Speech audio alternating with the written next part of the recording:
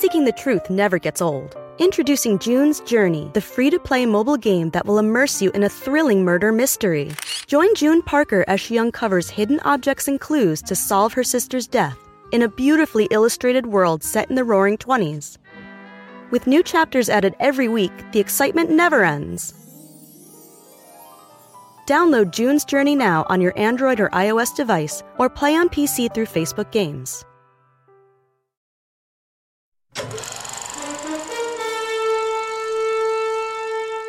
It was a movie, an action-adventure, the sort of movie Jaime loved. And he was in it. He was the co-star, the super-villain. Patty had helped him put together the imagined costume of a deranged killer. Coveralls and gloves and creepy nylon stocking mask. Then she, the true star, played the victim to the hilt. So committed to the role she'd created, she even cut her own arm, and with blood dripping everywhere, she barricaded herself in the bathroom. She held tightly in her good hand the perfect prop, a real gun, to complete the authenticity of the fiction she'd arranged. Too bad there wasn't a camera to focus on her wild eyes, her pretended terror, as she pointed the gun straight at Jaime and cocked the hammer. Uh-oh. I said, "Patty!" And she goes, boom, one time. And I guess the first shot went through my arm, which I didn't know because of the shock. She fires again, and it hits me in the collarbone area, and it knocks me to the ground. And I'm on the ground, and I'm crying, "Patty, Patty, what are you doing? It's me. Stop this. Why are you killing me? Stop this. It's me." And Patty responded by shooting him again. And that one hit my leg. I'm Keith Morrison, and this is Dateline's newest podcast, The Seduction.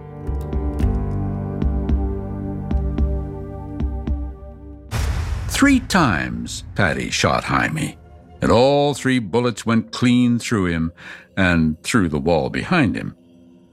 I saw those very bullet holes myself, perfect little half-inch diameter holes, one just about the level of my calf. I figured that must have been the last one fired, as Jaime lay crumpled on the floor, begging for his life. And after that, she drops the gun. She starts running outside the house, screaming for help. I'm in such shock that maybe there were blanks, because I wasn't feeling anything at the time. I was like, okay, maybe this is just all improvisation. They're blanks. She just wanted neighbors to think something bad really, really happened. I get up and I run outside, get her. And I'm like, "Patty, what are you doing right now? Did you just shoot me? Did you just really shoot me?" And as we get back in the house, that's when I start to feel my aches and I start to feel woozy. I start to feel the blood trickling down my leg, my arm, my chest. And I see myself in a reflection and I'm going pale.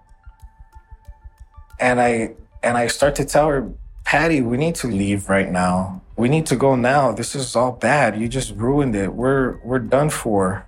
We need to go now." "Where's the gun?" she keeps asking. "Where's the gun?" "I don't know. You just dropped it. Let's go." She was patting me down, thinking I had it. I fell to the ground after she touches my leg from the pain. I tell her, "Patty, I don't have it. Let's go, please." And I told her how cold I was, how thirsty. She still looks for the gun. Finally, she finds it.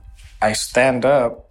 She jumps on top of the bed onto her headboard. I had a shelf on the top. She reaches, and I see that she just reaches and a whole bunch of bullets are falling from her hand. And so she has a handful of bullets and she runs back across the hall. And the headboard has a mirror, so I can see the reflection of her standing in the hallway. And she's reloading the gun. So there you are. She has shot you. Now you see her through the mirror. She's loading the gun. I yell to her, "Patty, why are you reloading the gun? What are you doing? Why are you trying to kill me? It's me, Jaime. She very calmly says, I'm not reloading the gun. I don't know what you're talking about. I can see you right there in the reflection. You're lying to me right now. No acting now. Jaime was terrified. He ran into the bathroom and tried to hide. But of course, he couldn't. The now shattered door was just hanging on its hinges. I didn't know where else to go. I was just panicked. I'm still shivering. I'm still crying. I'm still bleeding. And she comes in and she's pointing the gun at me again. And she's telling me, you need to get out right now. And I have my hands up the whole time. And I'm crying to her, Patty, what is this? It's me. Why are you trying to kill me right now? What did I do wrong? I've done everything for you right now. What am I doing wrong? She starts rambling on about how Ron was such a good man. He didn't deserve to die. I can't believe you. What do you expect me to do for you? Sounded like a different woman. It was totally a different woman. I was looking her in the eyes and it just didn't look like the Patty I knew anymore. She cocked the gun and told me to get on my knees. I told her, if you're gonna kill me, just kill me now. I can't remember the other babble she was saying, but she started pointing the gun at herself. And I said, no, stop that. Don't do that either. What are you doing right now? If you want to be with me, you need to stop this. And let's go right now. Whatever we have, let's just go. Where are we gonna go? We only have so much money and this and this and this. We don't have nothing now. I said, well, that's not my problem. You did this. Either we stay here, clean this up, and I have to go to the police tomorrow looking like hell, and they're gonna know, or we leave. Didn't it occur to you, I mean, at that point, to leave yourself? You managed to prevent her from shooting you. Why the hell didn't you just run? Why didn't you recognize, this woman wants to kill me, I gotta go? It was very hard for me to walk. Yeah, but come on, that's not really an excuse. She just tried to kill you. You call 911, you get the F out of there. Don't you? I kept feeling the love that I had for her. The love? She just tried to shoot you to death. I'm asking myself that same question. Good question. And I honestly, that's always what comes in my mind is... You were feeling the love? My feeling the love that it was a mistake. It had to have been a mistake. She's temporarily insane. She went temporarily insane with all this trauma. She lost some blood. She got banged up a little. Okay, I'll give her that. I was scared. There was fear in me. There was much fear in me, but I still felt so much love for her that it was gonna be okay. She's coming back to her senses. She knows who I am again. She started to calm down, and she was calm now. She started to get grasp of things. She started packing the car. I helped her as much as I could. We got in and we started to drive away. At that moment, I was drinking a lot of water in the car, and there was already bandage, gauzes and Band-Aids and some other like medical stuff that I guess she had. For bandaging up her cut arm. For bandaging up her arm. But now it was being used for me. And that's what made me continue going with her, was because she was taking care of me again. And I felt, okay, so she is trying to keep me alive. She is helping me. She gave me water. She gave me some food. Did she tell you she loved you? Yes. She told me how sorry she was, how she doesn't remember shooting me. She said she just went blank, and that when she got out of her senses, she realized that what was happening, and she even fainted when she saw my wounds. And she's like, oh my God, I can't believe I did this to you. I'm so sorry. And she started to faint, and I told her that it's okay. It was just an accident. Let's just move on, you know. At the time, you really believed that, huh? Yes. And so they headed out on the road, with Patty behind the wheel and Jaime riding shotgun. his life slowly oozing away. Where'd you go? I told her we got to go straight to Mexico if we got any chance. As they drove, Patty told Jaime she had some special medicine for him. She kept giving me Somas for the pain. I kept going to sleep.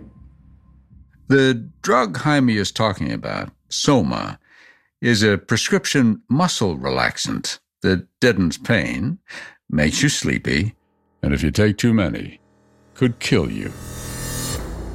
Around 4 a.m. outside of Truckee, California, as Jaime slept, Patty nodded off herself, or so she'd eventually claim. Anyway, she drifted off the road, hit a big rock, blew out a tire, bent the wheel rim. They limped into a gas station and waited 3 hours for it to open before being told their car would have to be towed to Reno for repairs. Mind you, Jaime had 3 bullet holes in him. Well, 6, I guess, if you consider the exit wounds, and his blood kept leaking out as they waited for their car to get fixed. By the time they were back on the road, it was noon. 8 hours had passed. Jaime fell asleep. For how long, he wasn't sure. He didn't say anything about stopping to buy gas, as Patty said they did. But at some point he woke up and realized they were nowhere near Mexico. We were in Utah. What are we doing in Utah? I'm going to go to Virginia because I know of a little place there that is off the radar. I'm like, in this country, there's no such thing as off the radar anymore. They're going to find us. Don't worry, it's up in the mountains in the woods somewhere. On and on drove Patty as Jaime fought to stay conscious.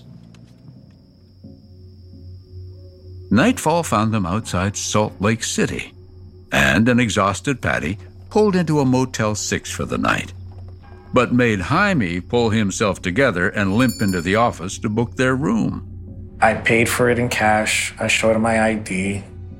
Given Jaime was all shot up, you'd have thought Patty would be the one to book the room, but Patty appeared to be thinking ahead.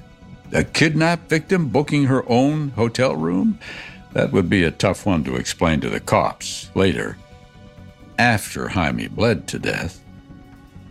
No, it had to be Jaime's name on the registry. I went back to the room. She was already unpacking. As I went in, that's when she really bandaged me up correctly. I took a shower. She had these sticky butterfly stitches, so she sealed everything up as best as she could. She hypo-sprayed me. She did all sorts of stuff. And then she gave me more Soma. So, Jaime was well on his way to lights out permanently when that cop happened by and looked at that license plate and decided, for whatever reason, to run a routine check. Saved Jaime's life. When did you two start actually making plans? When Detective Lensing arrived, he heard Jaime's story of the fake kidnapping and Patty's cut arm and Jaime's own gunshot wounds, and he listened intently. This would be a very serious case, all on its own. But Lensing had traveled from California to Utah in hopes of solving a murder. He wanted to know who killed Ron Prespa and why. And Jaime, so close to death, was in a confessional mood, prepared to free his conscience of all those sinful burdens.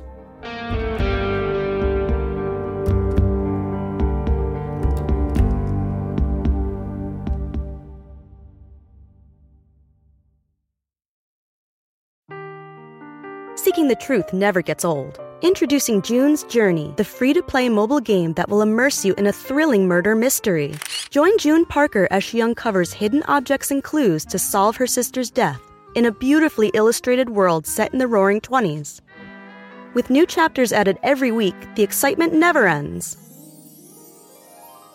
Download June's Journey now on your Android or iOS device, or play on PC through Facebook Games. I was shocked, you know. They were always such a good team, so successful. But to do something like that? To exceed their budget? While being over budget might not be a crime, it can disrupt workflows. With Monday.com, you and the team can be sure that you're all in sync. All the data, latest updates, files, and budgets are visible to everyone, so you won't miss a thing. Tap the banner to go to Monday.com.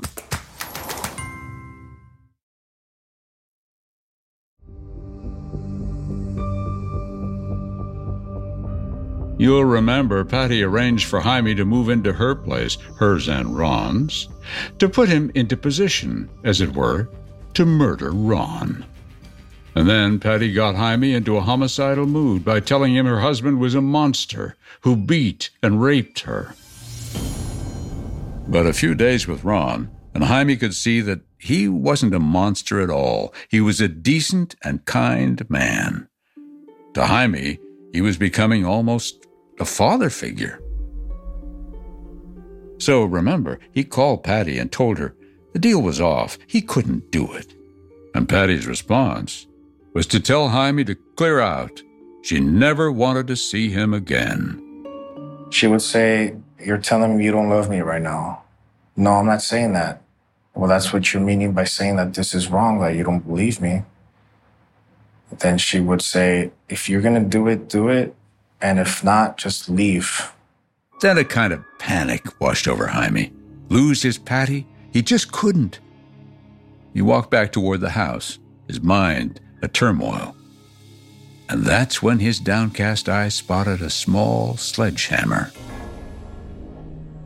And I told myself, well, if one hit on the head even just makes him go unconscious, that's enough for me. Ron, satisfied his pigs were fine, came back inside, fell back into his big easy chair near the TV. So when I went inside the house, I went and sat behind him, and I started to drink a lot of water for my nerves. I was really nervous. And once again, a couple more calls from Patty. "Is it done? Is it done?" "Not yet." "Well, hurry up." Click. And I finally took my last drink of water. I put on the gloves. I wiped on the hammer. The house was so small. Ron was just feet away, facing away from Jaime, who was sitting at the kitchen table. I looked myself in a reflection by the window, and I was telling myself, if you do this, there's no turning back. You're doing this because it's right. You're doing this because you love her. So you were sitting behind him, trying to get up your nerve. What did you think about? I was thinking about all the things that she told me. And they must be true. And that they must be true. This has to be true. If she tells me it's true, she won't lie to me. She's never lied to me. Once again, Jaime relived Patty's story, the one about Ron raping her, and that triggered Jaime's own memories of abuse. Immediately, I got the adrenaline rush because I started to feel anger. I jumped out of my seat and I hit him on the head 3 times quickly. He put his arms up, and I sounded like a what and a why at the same time. And as he threw his arms up, they automatically fell down. And I was yelling at him, telling him how you raped my wife, you beat my wife, you're getting what you deserve. That's right, Patty's my wife. I married her. How dare you touch my wife that way? And I had hit him on the head about 3-4 more times. And it just ended up where I knew for a fact he was dead. You broke his skull. I broke his skull. And I dropped the hammer, and I felt a relief, and I felt exhausted. Relief?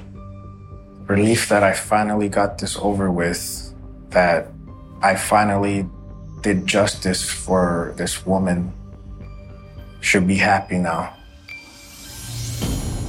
Not for the first time, Jaime's story shocked me to the core. But it wasn't over. To please Patty, Jaime still had much to do. He still needed to stage Ron's death to look like an accident. He had to get the body out of that house.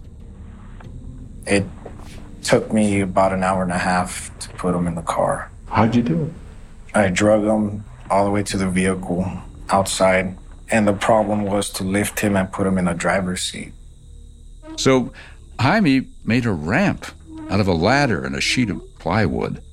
I set that up, the ladder and the plywood on top, and I was dragging him up, and it was working. I got him all the way into the seat, and I belted him in as though he was driving. How did you get the SUV to the place where you knocked it off the cliff? I sat in the middle seat, and I was using my left leg the whole time for brake and gas, and my right hand to steer. That can't have been easy. No, it was exhausting. Sitting in right beside this man you've just murdered. His head is open and bleeding, and you've killed him, and he's right beside you. How did you keep your sanity? I thought of a movie. The movie Jaime was thinking about is Sin City. There's a scene in which a killer assigned to dump a body is driving through the countryside with the corpse sitting beside him. I started to tell myself, wow, 3 years ago when I would watch this movie, neither did I feel that I was going to be doing something similar to this.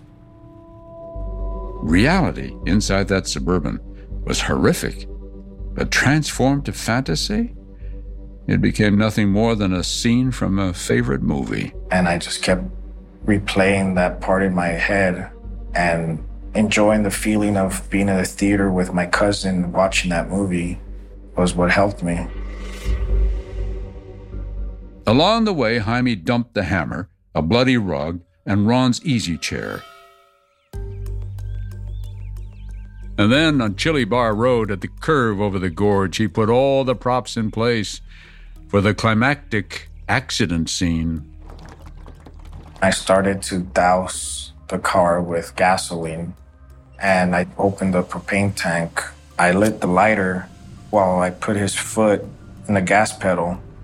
It was at this point that blood leaking from the Suburban formed a puddle on the road, to be discovered later by investigators. It was on park, so it was just revved. I lit it, and then I put it on drive. Everything went in flames. I shut the door, and I saw the car go down.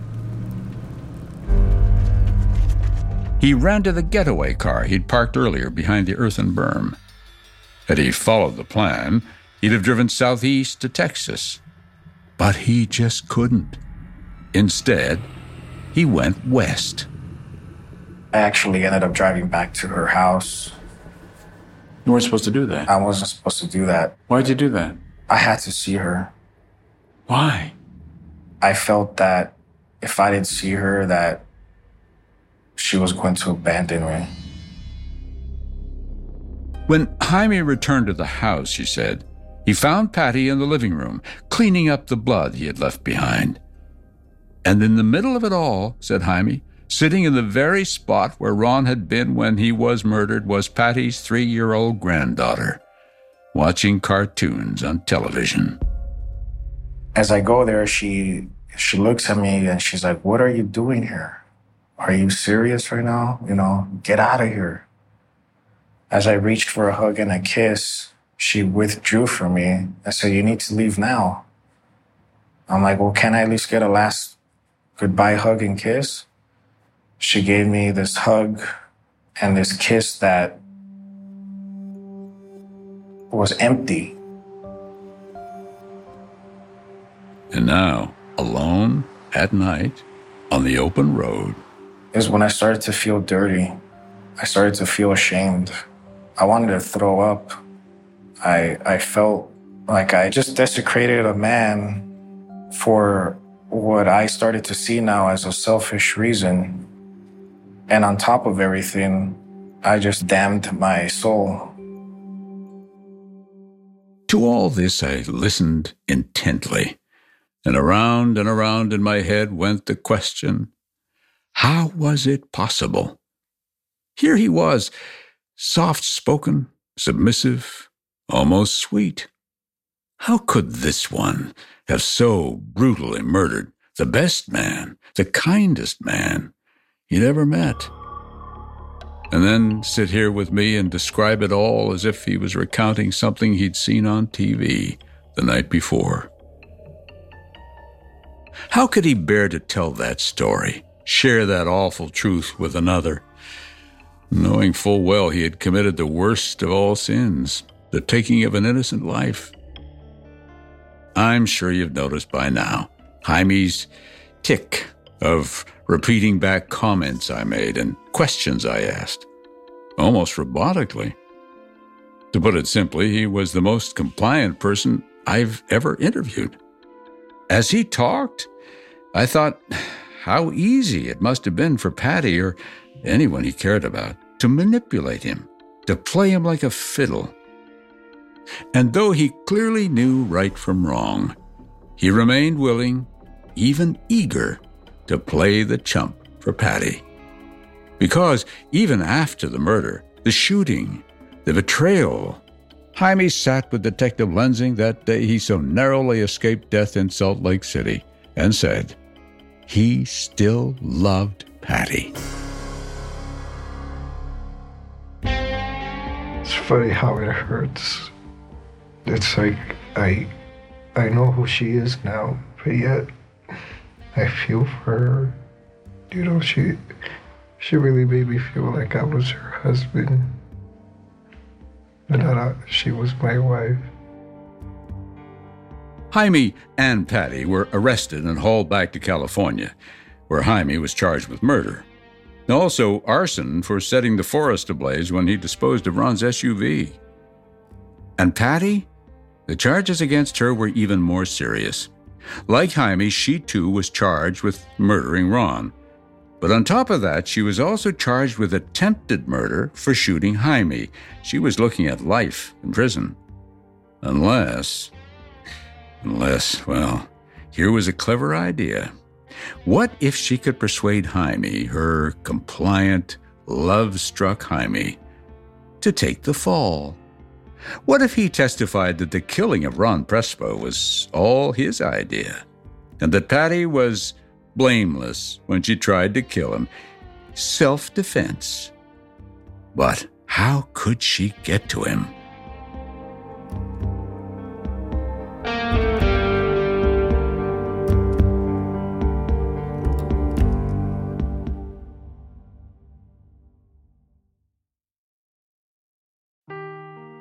Seeking the truth never gets old. Introducing June's Journey, the free-to-play mobile game that will immerse you in a thrilling murder mystery.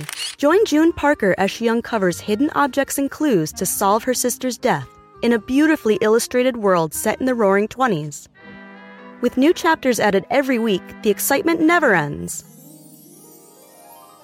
Download June's Journey now on your Android or iOS device, or play on PC through Facebook Games.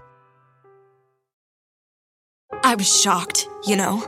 They were always such a good team, so successful. But to do something like that? To exceed their budget? While being over budget might not be a crime, it can disrupt workflows. With Monday.com, you and the team can be sure that you're all in sync. All the data, latest updates, files, and budgets are visible to everyone, so you won't miss a thing. Tap the banner to go to Monday.com.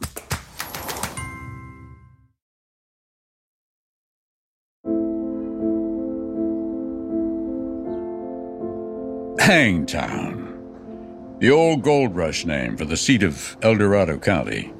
This is where Jaime and Patty were held while awaiting trial. It's a small county with a single jail for both men and women, and in our story, that matters. Why? Because of a certain feature in the building's plumbing system, which gave Patty an opportunity to crawl right back into Jaime's pliable mind. And of course, his heart. If both you and the person that are parallel with the toilet empty out the water, you can speak through it as though you're right in the same rooms, very clearly. It's incredible. Separated by both brick and bar, Jaime and Patty were now, ironically, closer than ever. The communication with her was intoxicating me so much that I started to believe everything again that she was telling me about the man. What did you say to each other through that tube? A bunch of I love yous and sorries, and we'll get through this together. I promise, Patty, that I'll make you walk. You'll get away with this. An empty promise? Perhaps not.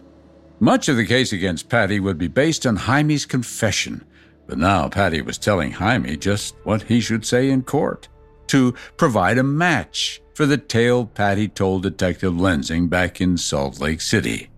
She admitted she was involved in the whole thing, but at the very last moment, she called it off because she couldn't do that to her husband.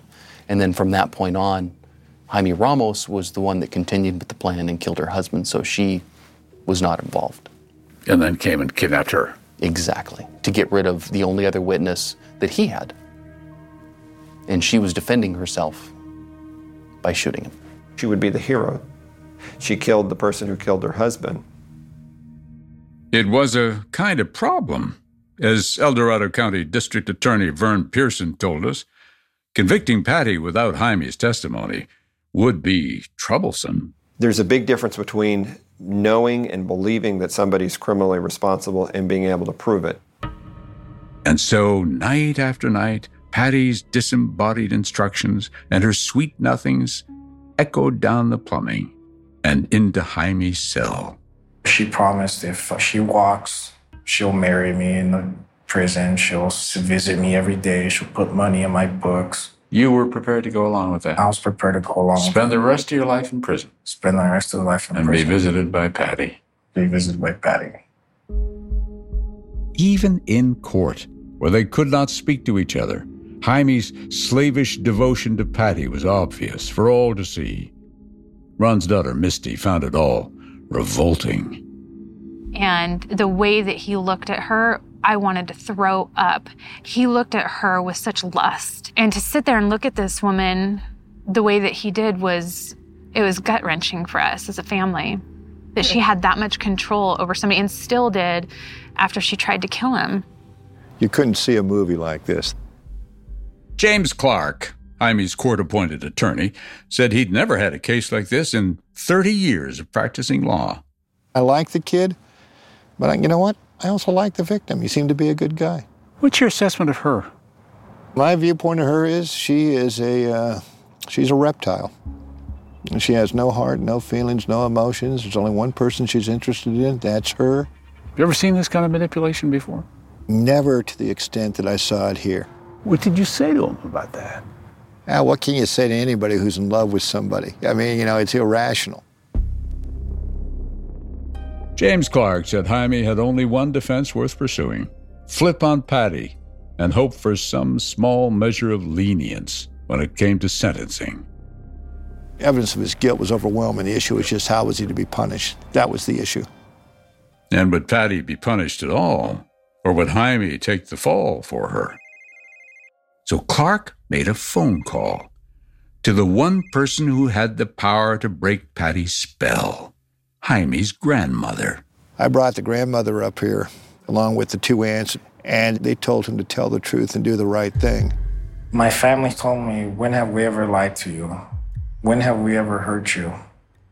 I couldn't think of anything. So then why then do you not believe us, the police, everybody, even her own children, are saying how evil this woman is?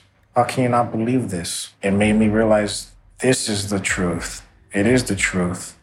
I have to tell the truth. And that's when, that moment forward, I stopped contacting her in every way. And instead, when he appeared before a grand jury, he told the truth. The whole ugly story, just as it happened. One of the grand jurors said, I don't think that young man would have ever harmed a fly. in his life, but for the fact that he ran into Patty.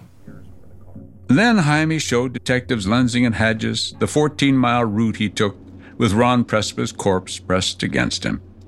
And they searched for Ron's easy chair and the ladder and the rug, all the stuff Jaime said he jettisoned along the roadside. But they came up empty, until they stopped at a small glade along Chili Bar Road. Where he's at back there, that's the area. It shouldn't be further than that. And there, buried in the leaves, Detective Lensing found something. Looks like a blue rug hidden underneath, like somebody intentionally put leaves over the top of it. This is the rug that Ron Prespa was on at the time he was murdered. And you can see some of the remnants of his blood in those moldy spots there. Now Jaime had to prepare himself for the day when he would have to take the witness stand and face Patty, the woman he still loved. He'd have to condemn her. I was telling myself I was going to do my best not to look at her. That if the only time I had to look at her was when they told me if I had to point, which usually I see in movies, that can you please point to the defendant? And then... Couldn't imagine doing that. I couldn't imagine doing that, but I felt like, okay, I have to do that real quick, and then I can look at my family. But 3 days before the trial, Patty, suddenly and without explanation, pleaded guilty to all charges. And when I found out that it was true, this weight just went off my shoulders. I thank God for that. Why Patty pleaded guilty is a mystery. I think at some point she's probably been lying to her own family all these months about what actually happened. And she knew this goes to trial, they would learn the truth and what her real responsibility was in this case. Ron Prespa's daughter, Misty, couldn't believe Patty openly admitted she was involved in Misty's dad's murder.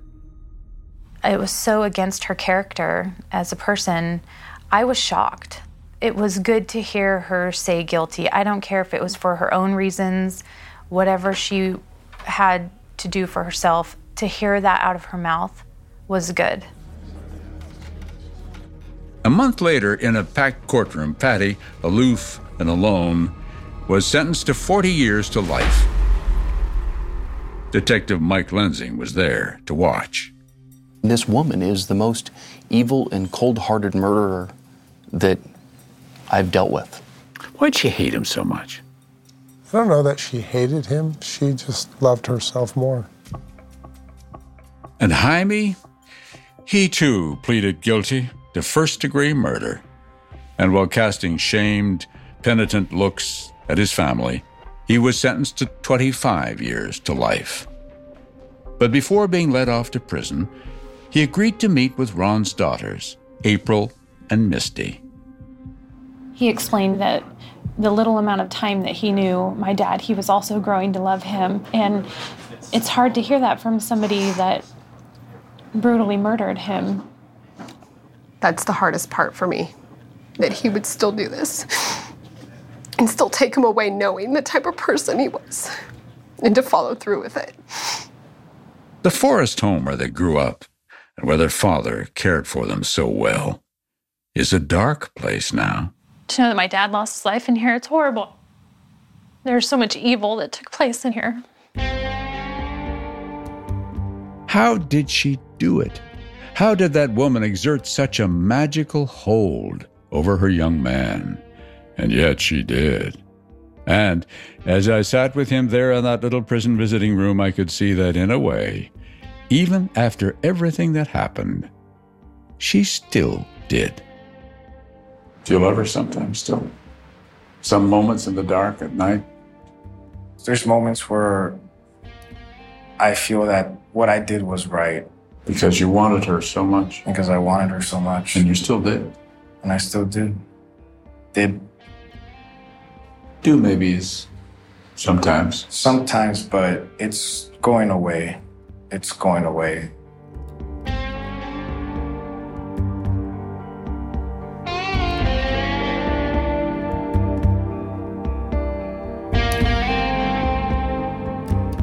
The Seduction is a production of Dateline and NBC News. Vince Sterla is the producer. Jonathan Mosier is the audio editor. Rachel Ligon is associate producer. Matt Sullivan is assistant audio editor. Susan Nall is senior producer. Adam Gorfain is co-executive producer. Liz Cole is executive producer. And David Corvo is senior executive producer. From NBC News Audio, Bryson Barnes is technical director. Sound mixing by Bob Mallory. Nina Bisbano is associate producer.